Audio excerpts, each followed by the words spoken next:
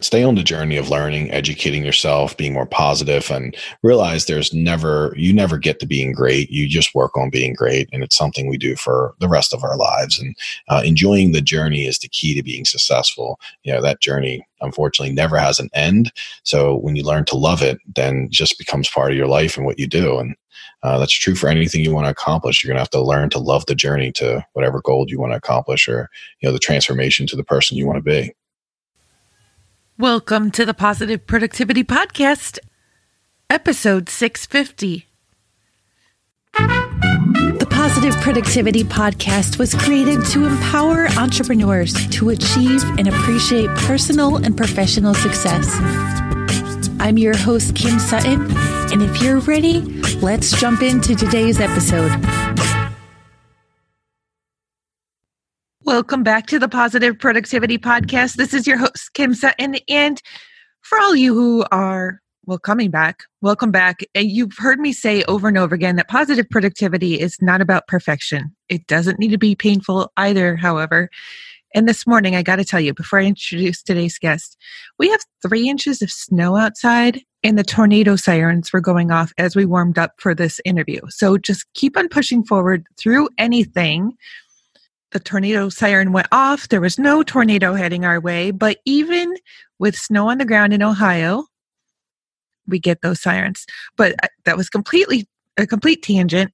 Today's guest is Michael Green. He's a real estate investor and the host of the Flip Factor podcast. Michael, I'm so happy to have you here. Oh, thank you for inviting me. I'm excited to be on the show. I'm a big fan of all your stuff. Systems and everything are my thing. Oh, awesome. Michael, how did you get into this? Or actually, let's go back a little bit further. What was your childhood dream? I always love to know what people wanted to be when they were little. Well, when I was little, I think every kid thinks like firefighter, astronaut, and all that. And I feel like I gravitated towards being in business for myself. I got in so much trouble as a kid doing stuff that obviously like selling candy. And the next thing I know, like I could sell firecrackers instead. And the schools weren't real happy about that. So I got kicked out and got in trouble. And I feel like it was that entrepreneurial spirit that got me into a lot of trouble as a teenager, because I grew up in a bad neighborhood, the projects, and wasn't a lot of positive role models of so a lot of stuff I got into wasn't legal, and it got me in like just it was rough for me as a kid.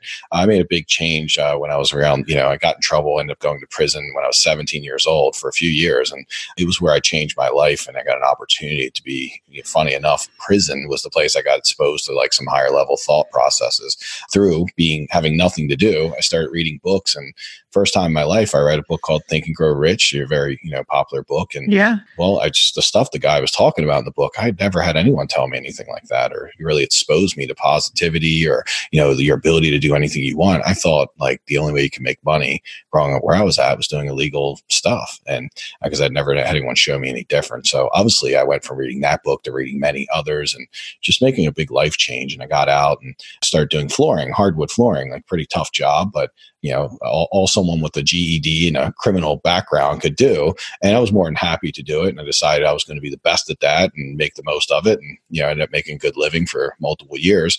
But it ended up, I seen someone flipping a house. I was doing flooring for him. And that's how I got into house flipping. I said, hey, there's this free thing you can go to. And you see these all the time. But 10 years ago, they were pretty rare. You didn't see them that often. And a guy came out and he's like, here's how you can make money house flipping. And I'd watched every Flip This House and every show like that. Still today, I watch those shows. I'm still very addicted to them, even though people would think if you flip as many houses I have, like it would be boring. But I'm really a fan of house flipping. I love the design. I love the architecture. I just like everything about it. It's a lot of fun for me still today, over 1,000 flips in. Do you ever watch those shows and groan when they're making decisions? Oh God, I think that's probably the most fun is that I have like dialogues with the TV about like, no, don't do that. No way. Come on. You're going to lose money. So, and I know they're creating that as drama, and it's part of why like I'm addicted to it, because maybe it's the drama of them making mistakes, but I still enjoy them. And then I always take away a few nuggets of things that are really great ideas, but half of what they're showing on there has been produced by the TV shows to make people entertained, but it's not really what house flipping is. And I don't have a cable at home. So every time I travel, HGTV goes on the TV as soon as I get into the hotel room. And that is part necessity, part entertainment. At home, it is never quiet. I mean, you heard the sirens before we started. literally when I try to get quiet, I get sirens. So when I go away, if I'm in a quiet hotel room all by myself, it's almost scary. Does that make sense? Like a scary quiet? I guess it makes a lot of sense. I grew up in the city, and there was always like sirens and cop sirens and just people around. And when I went out to the county, and I thought, oh, I'm gonna love to have like a nice yard. There's times at night where it was so quiet that I was like, I'm not used to this. This feels like it's a deafening quiet, isn't it? It's like a horror movie. It's like usually when things start to jump out the woods on you. So I don't know. But you're definitely more at risk of danger where I grew up than living in the county. I just wasn't used to it. Like you said, you're used to always having stuff going on. Oh, absolutely. When I moved here to Ohio, I moved here from Westchester County, New York. So right outside of the city. And well, to anybody who knows Westchester County, I lived in the butt of Westchester County. I just want to make that clear. It was not like Chappaqua $8 million houses. I lived in the apartment buildings right close to the border of the Bronx. So we had the bus going by at all hours of the day.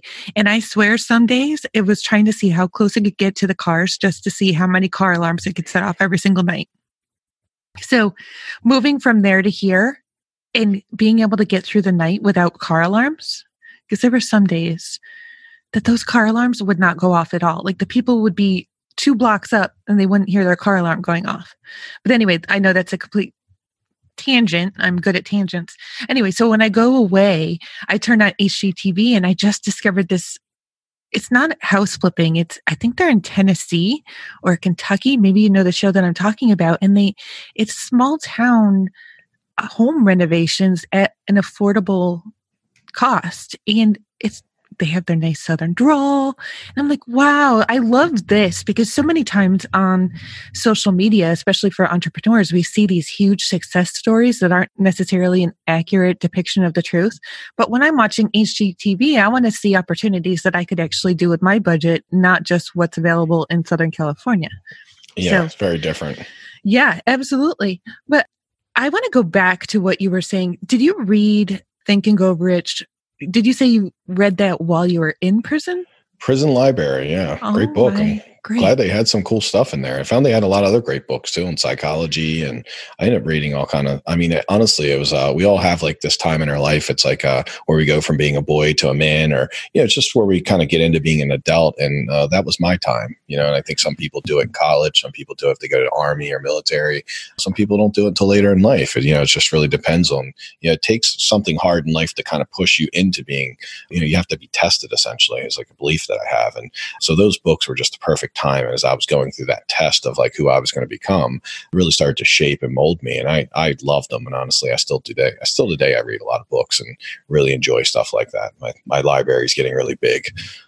I want to apologize to you and to anybody else who has been in the prison system, because I know that I have judged unfairly, because I haven't thought about the opportunities and the personal growth opportunities that many have while in prison. And I think a lot of people, and I'm sure you've encountered the stereotyping that we think, oh, you've been in prison, I can't talk to you. It's a fair stereotype, to be honest. The recidivism rate is like 89% of people who go to prison, they go back, and getting out of that cycle is no easy task. It honestly isn't.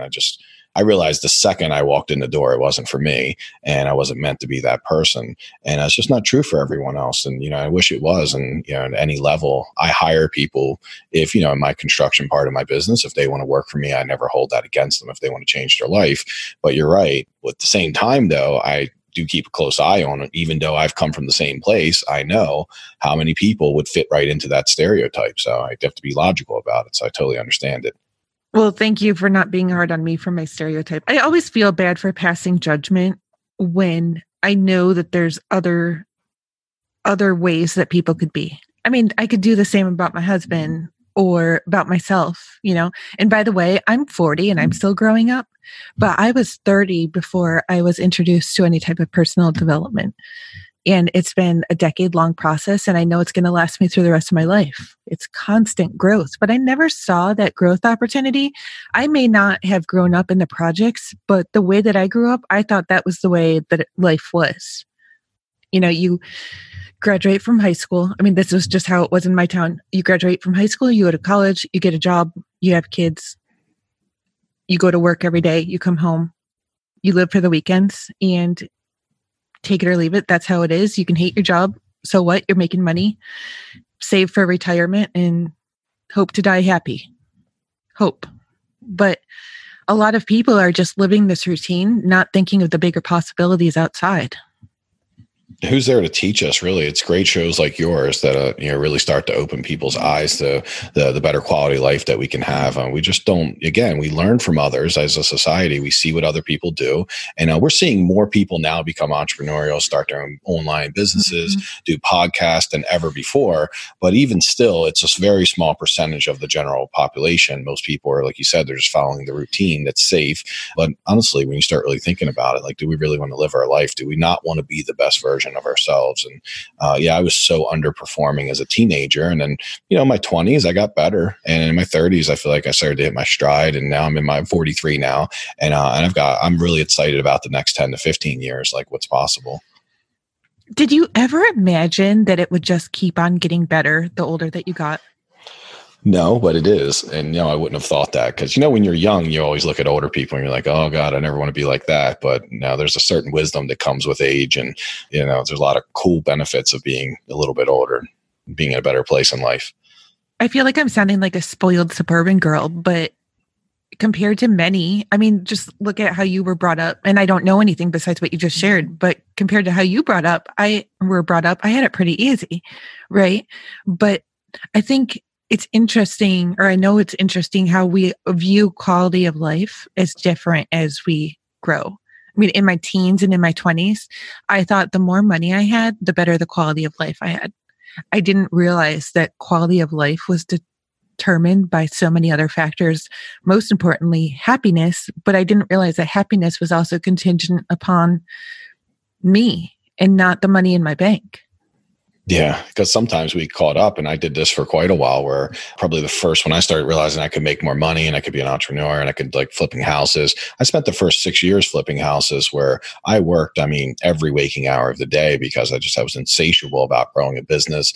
And I got to a place where I was doing 150 houses a year and honestly zero quality of life. And there was this big shift where my partner, who was 20 years older than me at the time, was like, hey, I don't want to keep going at this pace. I'm in my 60s. I know you're 40. And this about 3.5 years ago. And he's like, I want to do something a little smaller, more laid back. And we decided to split the company up in a, very friendly way. We were best friends and still are great friends today.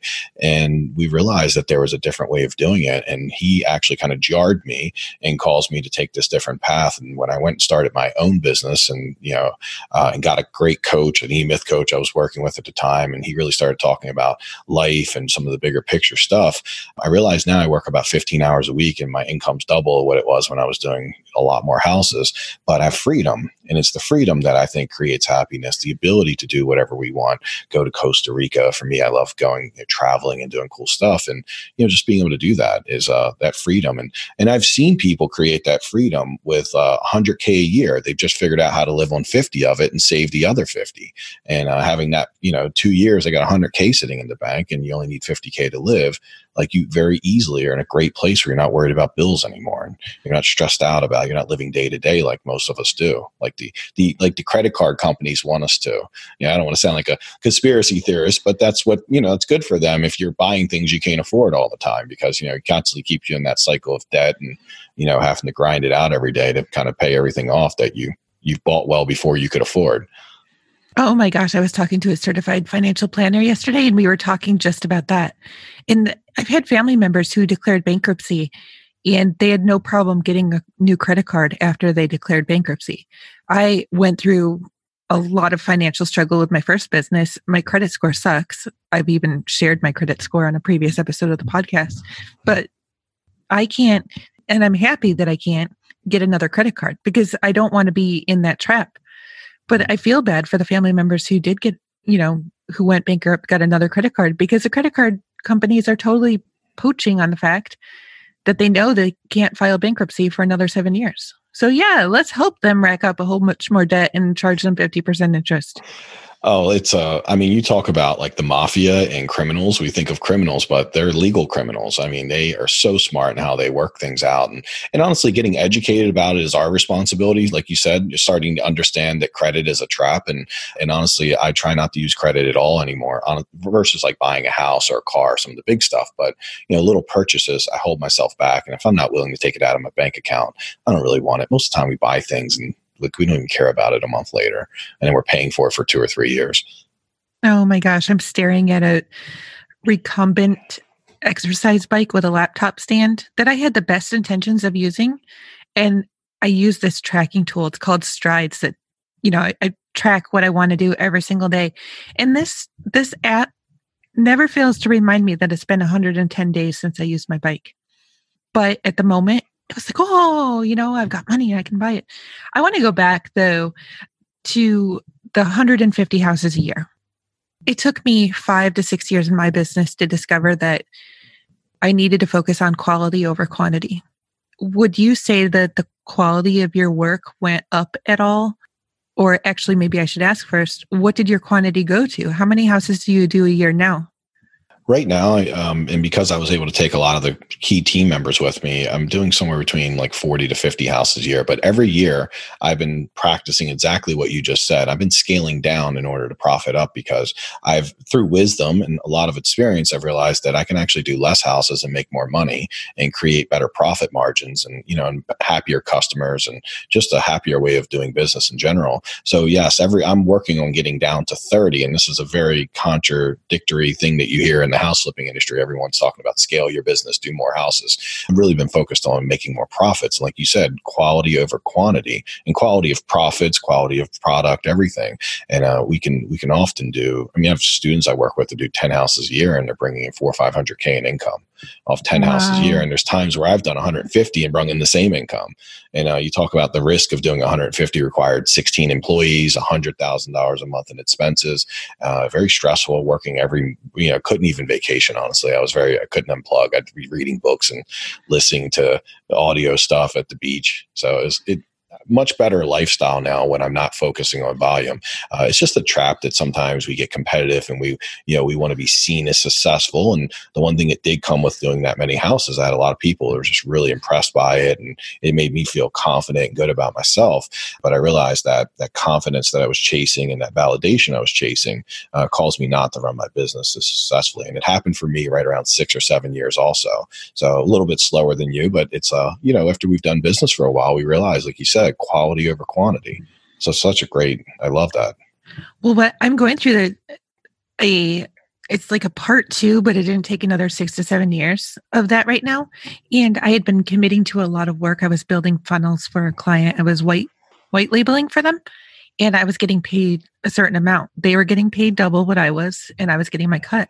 But I realized the amount of work that I had to take on in order to make what I needed to sustain, our cost of living was so much, and I was just exhausted. And then it occurred to me, and especially because I started cutting back and I had time to actually talk to people. It's amazing how you can have so much work and you don't have time to talk and relate to people. Like that astounds me that it's just there. But anyway, I had time to talk to people, and I realized, oh my gosh, people are paying 4 times what I'm getting paid. So I put myself out there and said, yep, this is my rate. Ding, right away, came in. And all of a sudden, off of one project, I get paid what I was off of 4 previously. And I can imagine, and because I'm only having to take on 1, and I don't want to just take on 1, I'd like to take on 2 with that. But I can put more focus on each person, give them the quality that they deserve. And I'm almost thinking about, let's just say, a kitchen flip. Instead of putting laminate countertops in, I'm giving them the marble, right? Mm-hmm. Because I'm not spread so thin. I agree. And I don't know if it just takes getting a little older and, just seeing things a little bit differently. But once you start focusing on quality, it's everything. And house flipping, just getting your systems down, everything you talk about, building automated systems and just these little small tweaks are create big dollars in house flipping. And when we're doing too much volume and we're doing too much at a cheap rate, meaning like maybe we're making 15 or 20K a house instead of making 40 or 50 a house, then we end up not having time to build systems out, automations. We end up like really bogged down with what I call low paid activities, and instead of working on our high paid activities. So a big part of how I only work about 15 hours a week is I only do super high paid activities that I know are going to make my business move forward. And then I understand that the lower paid activities, as much as I like to control things and make everything perfect, I understand they're not that important. So if I hired someone to say 10 or 20 bucks an hour to do those for me, and they only did it at 65 to 70% of quality of what I do it, they're getting done, which is better than me taking on everything. And this has been a hard shift for me, because I would say naturally I like to kind of make sure everything's going well. And so it's hard for me to let loose of things. And but when I realize I don't have to let loose of everything, I can actually keep the high paid activities for myself to do. Well, that's my 15 hours a week. And I really very much enjoy doing the high paid activities, because I know how meaningful they are to my business. And this is true for any industry, not just house flipping. Absolutely. You mentioned earlier that you hired an E-Myth coach. I'm assuming, but I know assuming is bad. Did you read the E-Myth? Oh, for sure. Yeah, I did. And I actually became an E-Myth coach myself. You did? Yeah. And I, just because before I was doing house flipping coaching, my old partner wouldn't let me teach people how to flip houses, because he thought I would, he had a scarcity mindset. And he's like, well, we don't tell them our secrets, and then we'll be creating our own competition. And so when we split up a couple of years ago and sold our business, I was able to actually fulfill my dream of teaching people how to flip houses. But before that, for 3 or 4 years, I was able just to coach people in different industries that were not competing with mine.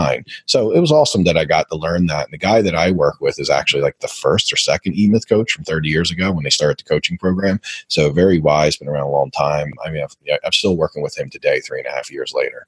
I had no idea that there were E-Myth coaches. And I'm almost embarrassed, but I'm not, because I know there's so many other entrepreneurs who have been around, if not longer than I have as an entrepreneur, or as you have, who have still not read it. But I only read it earlier this year. And I've had this business for 7 years, and I talk about systems all the time. And I'm going through the book and I'm like, oh my gosh, I should have listened to all those people who were telling me, not just for the first couple years of my business, but even since starting the podcast, oh, the E-Myth changed my life. When you hear that 100 times, you should probably read it. Yeah. Yeah, but I think I just wasn't in the place, right? And I have to admit, I read Think and Grow Rich, but at that point when I read it, I was reading it because everybody was saying it too, and I wasn't really ready to read it. And that might not make any sense to anybody, but I know I have to reread it because I didn't get out of it as much as I should have. Well, when I read it the first time, it just was, for me, it was something I had never been, and I've never heard that type of positivity and just awesome high level thinking.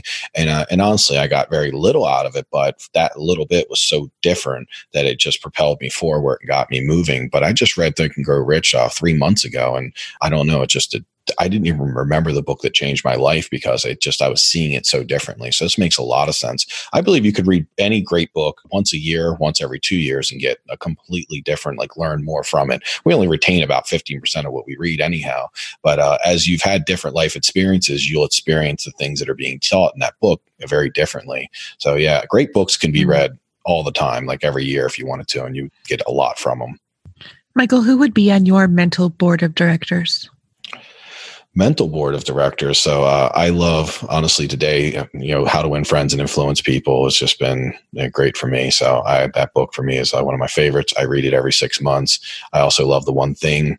So I have a hard time ever picking one person, because there's so many good things that come, like little nuggets I get from so many things. So for me, it's all about just constantly staying involved and challenging my brain and learning from many people. Because I don't think any one person has all the answers, but they all have, they help you get where you need to go. Absolutely. How many books are you reading right now? I try to read one at a time, because I'm very ADD. So I don't do well if I'm reading multiples. I end up reading the first chapter or two. So right now, just one book at a time. And I go through one, and I'm actually switching to audiobooks over the last couple months, because I'm finding that I can consume them better in my downtime while I'm driving, or maybe it's late and I can't, read because I don't want to turn a light on and then be up all night. So I'm finding it much easier to consume audiobooks, and for me, so that's, personal preference for everyone. I don't want you listeners to worry. because I I tried, but it was horrible at it, and I realized it wasn't safe. But I also love audiobooks. However, I like to have the hard copy so I can take notes and highlight. And I admit I was trying to listen and highlight while driving. Don't do that. Just don't do that. But I love having the notes, and I love to take pictures of what I'm reading so I can share like the little blurbs that I find for people. My problem with listening to audiobooks before bed, though, is I fall asleep. And then I have to go back and find where I was. But it's usually, I mean, it's not a horrible thing, because who doesn't pick up something awesome when they go back and listen? But I was like, oh, I know I missed something. And I probably still absorbed it subconsciously, but like, let's just read when we're awake. Right now, what I'm doing, and it's been very effective, and I'm finding that I'm retaining more of what I'm learning this way, is I'll listen to everything at high speed, like maybe 2x, and one time quickly and get through it. And then I go back and, like you said, is I'll actually listen to it slower. I'll get the book, and then take notes and really kind of break it down and try to retain as much. But the first time when we're hearing it, like you said, you're not ready for it. But when you listen to it the second time, it'll take on a very different meaning, and you'll really retain and get a lot of the lessons out of there. I think I watched a YouTube video from Eric Thomas, and he was talking about like how he takes a book and he'll spend a month on one chapter, and he's like, people read 20 books a month, but he's like, you could take one great book and spend 6 months of your life mastering what's in that book. And I don't disagree with it, and I find that that's what I'm trying to do more of lately. Like we talked about quality over quantity. Reading 20 books a month and not retaining anything is no better than reading one book every 6 months, but like taking all the lessons from it and really utilizing them and implementing them in your life. I had a goal this year. I wanted to read, I think it was 52 books, one a week. And thank you for just helping me realize that's another example of quality over quantity, because the books that I've read at the moment that I've read them, and by the way, I'm not reading one book at a time. That's been a goal, but my kids misplace the book that I'm reading. But when I've gone through each book at that specific time, I may have 12 books finished by the end of this year, but I got exactly what I needed to out of each book at the time that I read it. That makes a lot of sense.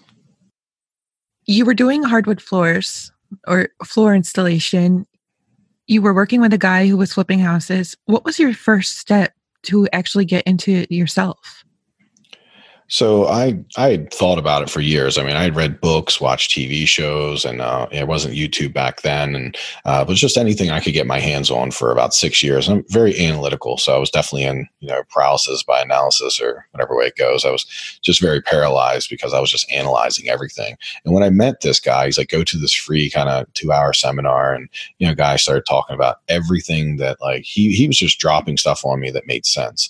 And the books, the books were like a hard way of getting like some information, but never could you interact. And so he eventually told me, hey, look, it's $15K to work with me, which, by the way, I was $100K in debt at the time. So I was really broken. But he's like, no, I'll show you how to take all your credit cards that are maxed out and then extended credit lines on them. So, I ended up putting about $7,500 across like 5 credit cards. And then he agreed to do a like $200 a month payment that I didn't really have. And I just jumped in. And honestly, it was the first time in my life I'd ever done anything like that or invested in myself. And so it was really scary because I don't think I had ever even spent maybe $500 on my education other than just buying books and stuff. I'd never taken any big like commitment. This was a year-long program where I got to work with him. There's 2 classes every week in person. It was like a little university local in Maryland. So I love that concept. They would obviously do that online these days, but the biggest probably takeaway from it was that I 2 times a week got to go and be with other people who wanted to be investors, speak with people who are already flipping, and just being around that community was the key, right? It wasn't just what he was teaching me, because he honestly wasn't even the best coach. He wasn't even the best person that I had ever met. He was a little bit of a character. Wasn't known for his reputation, but there wasn't a lot of other choices out there at that time. So he was kind of the only game in town. But with that being said, I have a high level of appreciation because, he obviously taught me some of the slick things he figured out and some of the things to do, not to do. But it really came down to being around the community for, 1 year of my life, being around other people with the same ambitions. And I was able to, like 6 weeks into working with him, I did my first deal, and I didn't have the money to renovate it. So he showed me how to take that contract that I'd signed and sell it off to another investor. And I did that and got $16K check, which was enough to pay off the program and keep $1,000 for myself.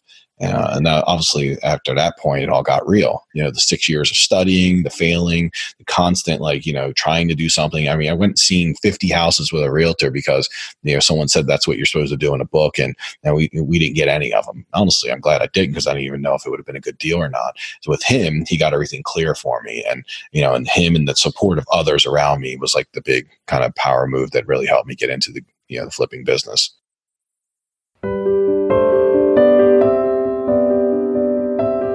I wanted to take a quick break from today's episode and ask you if you need to take a break from your business. Maybe you're working too many hours. Maybe you're trying to work on too many things. Maybe you have too many clients who just really aren't aligned with your greater purpose. If this sounds like you, I want to offer you an opportunity to join the Positive Productivity Pod, my monthly mentorship and coaching community. For only $1, you can jump in, get started, and enjoy 10 days in the community where you will meet so many awesome entrepreneurs. And then twice a month, you'll be able to hop on a live call with all of us and get the feedback that you need in that very moment for your business.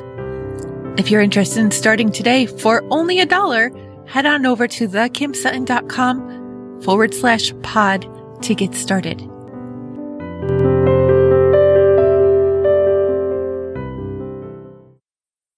Michael, I'm curious, and I know this could be a trade secret, but you also said that you like to teach people. So in my area of Ohio, there have been, especially recently, a fair number of foreclosures.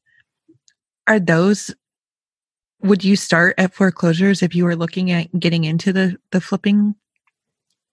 Yeah, I always start. So, and I share everything openly because honestly, what I've learned, the high level stuff that my partner didn't agree with, but I do is, you can teach everything to people and they'll still want you to help them implement it. And so my coaching, I'm not, you can learn most of what I teach online for free, but in the coaching, I'm actually holding you accountable and pushing you forward. And the first thing that anybody I work with when they're new is I work with them, teaching them how to play in what we call the sandbox, where it's free. Instead of saying, hey, I want you to spend $2,000 a month marketing, you can go right to foreclosures, the MLS, courthouse steps, auctions. You can go to wholesalers. You've got a lot of people out there who are doing the work for you who can sell you deals. Now, there's a very specific way you have to do it to make that work. And that is a longer process that takes usually about an hour just for me to get someone open to like the concept of exactly how to comb through the MLS and look for what we call 5-star prospects. So as you look through 50 houses, there's 1 or 2 that are worth you spending your time on. And when you learn how to pick those 1 or 2 out, you can go see them and you have a good chance of getting a deal done with that and getting a property that'll make you money. But you have to learn a few other things on top of that. So you have to learn how to walk through a house and understand exactly what it's going to cost to renovate it. You have to be able to look at the layout, which obviously I think would be easy for you with your architecture background. You want to know that okay, it's a 3-1 right now, but if I move this, I can make a master suite and I can put another bed and a bath in the basement and I can open this kitchen up. So when you know that, now once you understand the layout, it's easy to put a line item budget together and you can do all that in like 15, 20 minutes once you learn the technique of it, even without any real construction experience. Because I got into this, I knew how to do flooring, but I had no other construction experience. So everyone says, well, you were in flooring, so you knew construction. I was like, well, I knew one piece out of the 50 things you had to do. Mm-hmm. There's probably somebody that knows how to put a doorknob in, but that wouldn't make you a contractor. You would have one thing that needs to be done out of 50, and that would be awesome. That would go well, but everything else was a complete mystery to me. So my husband and I bought our house now about 1.5 years ago, and we lived here for 3 years before we bought it. We were renting to own. And there was a point when we weren't sure if we were actually going to be able to buy it. So we started looking around the town and we found this fantastic 2-story house with basement. It was older, like 1910s, 1920s, huge grand attic. And you're in this space. I was an interior architect, but that does not mean I knew the structure and the bones. I just want to make that clear. It had, is it called knob and tube? Mm-hmm.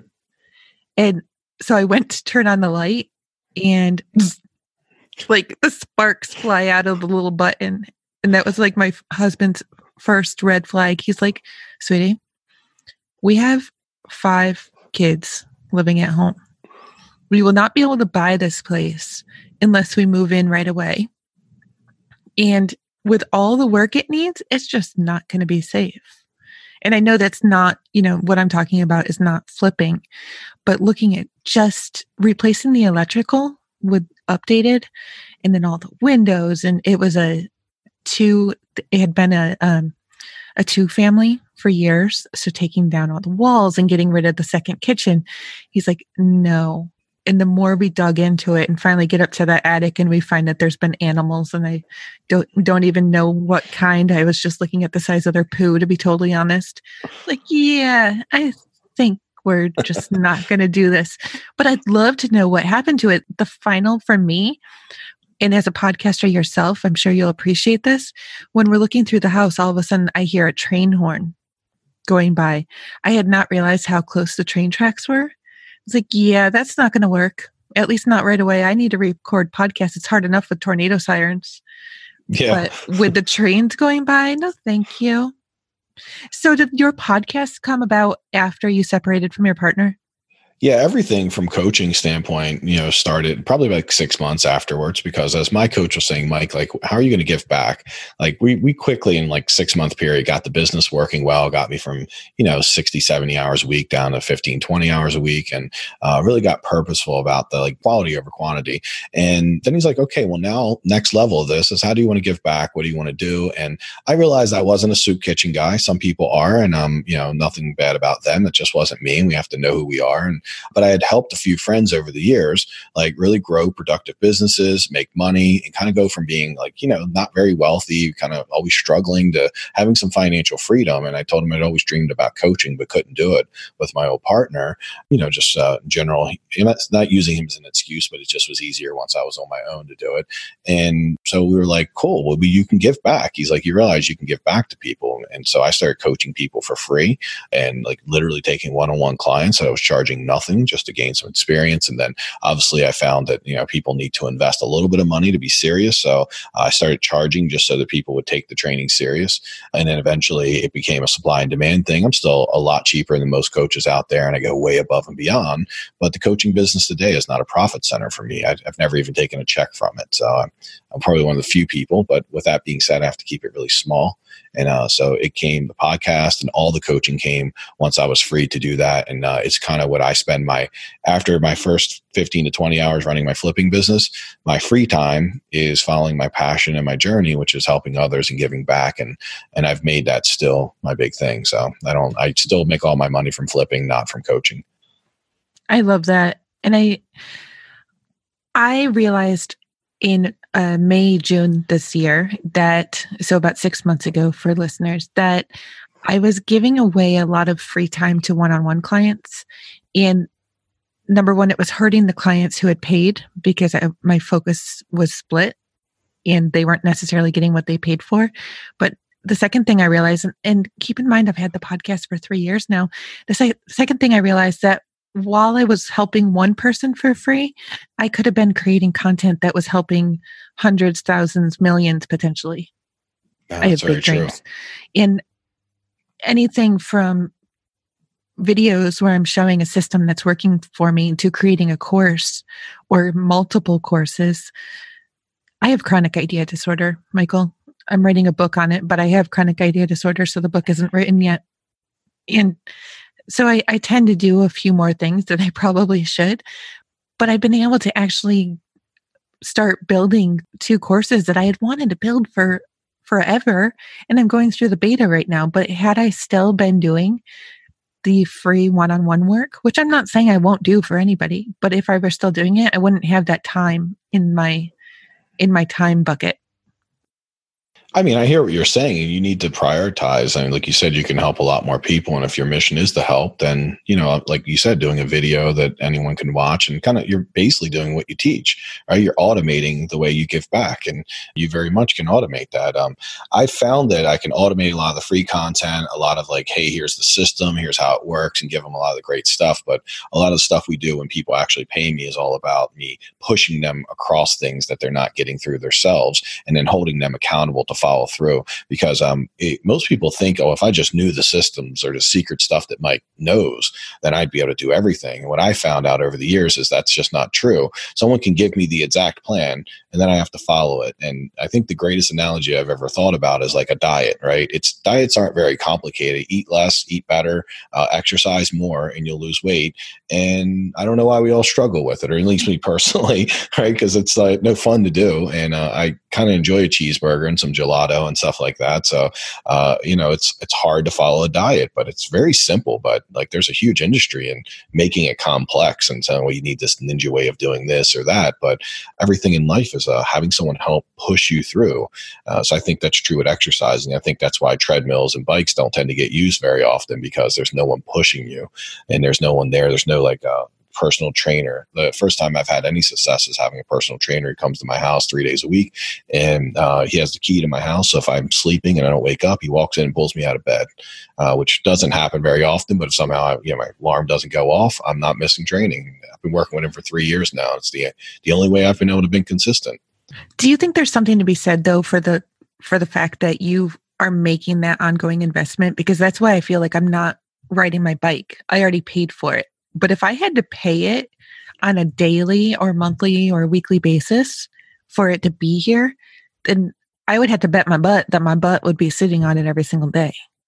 I agree with that, because, every time you pay it, it becomes front of mind, right? And now you're paying it. And you're like, oh man, I got to make sure I'm using that. I just paid the payment on it, or I paid for it to use it. I think I just got another idea, which doesn't help anything, but maybe I need to have a bucket that I pay into if I don't use the bike every day. Interesting. We just joined CrossFit or something like CrossFit, and it's like $40 a week. And me and my girlfriend, who's also works with me, and I told her, I said, part of the company, I'll pay for it, but if you don't go, you pay for it. And she was a little afraid of that, because she knows, and I know that we aren't always perfect with sticking with things. And but she's like, no, I'll do it. And I said, all right, well, if you don't do it, then you have to pay for it, but I'll pay for it if you do. Just because it's in my best interest, obviously, as everybody's in better shape and more energetic, we're more productive. Absolutely. I want to share something that's working for me, but first I have a question for you. As a coach, have you ever thought about coaching? Is the right word inmates when they come out? What's the right word for after you get out of jail? I guess inmates. I don't know. I'm not that. It's been over 25 years now. I just realized the other day that last when I got out, I was 21 years old, and 22 years ago. So that's like a lifetime ago. So I guess inmates, or ex-convicts, or I don't know. There's probably a million names for them. I've thought about it. I haven't found a way to do it, and I haven't found a way that's reasonable, because unfortunately, there'd be a very specific way, and I've tried to find a way to get involved. But anytime you start like offering yourself up to like free things, they have a very specific way they like to do it, whether it's productive, whether it works, and you almost have to kind of spearhead it yourself and create it, or you'd have to follow. And I'm not great at following other people's stuff if it doesn't line up and make sense. I'm not afraid to admit that. Like, if they have a system and there's holes in it, I'm really very good at like breaking things down, making them very effective, and getting results for people is like my specialty. And whether that's an inmate or changes. So it is one of my dreams to do that. And probably the other dream was to really help people before they go to prison. So like my mom actually has been working on and thinking about a way to take kids from, poorer neighborhoods where we don't have as many opportunities, and start teaching them construction over the summers in our flips. Because I personally believe construction for people who are not going to go to college is one of the biggest opportunities that exist today, because we're getting so far away from anyone wanting to do anything close to manual labor. A lot of my guys that work for me make well over $200K a year doing electric, plumbing, construction, carpentry. They're making really good money. So if they're learning good ways to be a very profitable construction person, and most of the time they're not even swinging a hammer, they're just getting a couple people to do it. They're managing those people. They're learning the construction business. I think it's a great opportunity, and I would love to teach that to kids, and that don't have other opportunities, or just don't have a lot of, they don't want to go to college, because there's, not college isn't for everyone, right? It's for most, but not for everyone. Absolutely. I'm going to have to look up who this previous guest was. I'm horrible about names, but I think this guest might actually be in the Baltimore area as well. Graphic design company, and he hires high-risk high school students and teaches them how to do the design. Wow. And brings them into the business, and shows them the greater opportunities. I'll refer back, and I'll get in touch with you. I love how you said that you can automate free things. And this is just something that I set up in the last couple weeks, and it's honestly not yet complete. But what I realize is that things don't need to be finished before they get started. That might drive some people crazy, but I have a 30-day work smarter, not harder challenge. And every day the person gets a video in my members area. But I realized right now, Facebook Messenger bots are they're doing really well because the open rate is something like 80 or 90%. So even though the people who opt in for this free challenge are getting a daily email telling them that the new content is available, I'm allowing them to opt in via Facebook Messenger bot. And then now they get a daily reminder in Facebook. And I'm loving it because when I see Facebook messages come through, yeah, there's some that I am subscribed to because it gets a little obnoxious, but reminding people, hey, here's the link, go watch today's video. My inbox is the first place that I start slipping when I run out of time. And that's like the $10, $20 activity that you were talking about before. I should not be cleaning out my inbox. And I know that the people who need the Work Smarter, Not Harder challenge, their inboxes are likely a mess too. So let's give them an easy way to remember, hey, this content is here to help you out. Yeah, I love your concept because you're getting them away from the inbox and getting them into something that's a little more cleaner, doesn't have as much spam in it. Yeah. What is your favorite system right now? I mean, my favorite system right now has been just digging into profit. For many years, I just kind of flipped and did it. So right now I have a system where every week I take a look at my financials, how much money I have, what money I'm going to need in the next 30, 60, 90, what money's coming in, but then looking at the profitability of my flip. And instead of doing it well after the fact, I used to do it at the end of the year at my tax guy. Now, actually, when I'm like, say I have a 2-month flip and I'm 2 weeks in, every week I'm looking at like where we are, how are we looking against the budget. And so having that financial system has been probably one of the biggest game changers for me because I love systems around finding deals and finding contractors and doing all that, but it really all it's for nothing if you don't understand the math, because the math tells you what's working and what's not and where you should be applying pressure and where you should not be worrying about. And but it's always been, I would say it's definitely been my weakness, and it's something I've just gotten together in the last year, honestly. Michael, I cannot pronounce the guy's last name, and the book is out next to my couch because that's where I was reading it last. I told you, I'm reading multiple books, and I usually have one book per room. But Mike Micah, I cannot say his last name, Profit First. Have you read that? I read it, about 6 months ago, and it was a great book, and great recommendation. Yeah, I just got through to the charts, and when I was laying out, listeners, you just got to read it. If you are thinking that just because you got paid, you have money to spend, think again. That's the trap that I was in for so many years, and I've seen so many clients be in it too. Oh, hey, I'm waiting for my invoice to get paid, and then I can pay you. Well, where are you taking out profit for yourself? Where are you taking out money for taxes? Like, hello? But I was doing that for years, and then at the end of the year, I look at what my net revenue is, and I'm like, oh, that's painful. Mm-hmm. Like, that's half of what I would have been making at my last job. Oh, I'm still doing it now. I mean, I'm upfront about it too, like you. I don't mind sharing my weaknesses. I'm still working on it now, trying to get the profit first. And I'm halfway there, and it's made just a huge difference, even just getting halfway there. Obviously, in 2020 resolution and thing that I'm working on is to get to where I'm actually pulling my profit out, putting money aside, squirreling money away, because I just don't like to do that for whatever reason. And I have to get over whatever's stopping me from wanting to be that kind of, person that just takes a little bit here and there and saves it up. I mean, I know people make way less than me. They have way more money because they're so thoughtful of always taking like 10 cents of every dollar they make and putting it away and not touching it. If I put it away for a bit and I want a boat or something, I'm like, oh, I'll take it out of the squirrel fund. So right. I gotta stop doing that so that I'm not on your show 30 years from now. I'm like, yeah, I'm flipping and it's great, like senior citizen flipping, and because I don't have any retirement, so we don't want to do it forever. Do you know how to pronounce his last name? For Profit First? No, because I'm like you. I never remember names. I couldn't even have told you his first name. I remember the book though. Okay. Well, he's agreed to come on the podcast when I finish reading the book. So I better get the last name pronounced by then. But one of the things that he says to do is like start a profit account at another bank. And that's just, I'm like, really? So I have to go to another bank. So I haven't done that, but I am pulling out profit. It's just the rest of it. Taxes. I'm hiring an accountant and he can deal with that. I just don't want to see the money. I want it to come in, somebody to take care of it and tell me what the budget is for expenses. And that would be awesome. Yeah. You're getting a true you're getting a true picture of what you actually have to spend. And the problem is when we're self-employed is we get a bunch of money in our account. And we think we're rich and, we get $200K in our account. We're like, oh my God, I'm a millionaire. And of course I could buy this $15K thing. But, by the time we pay taxes and we need money to run our business and invest in our next flip and all that, we actually could be broke at having $200K in our bank account if we don't have a true clear picture.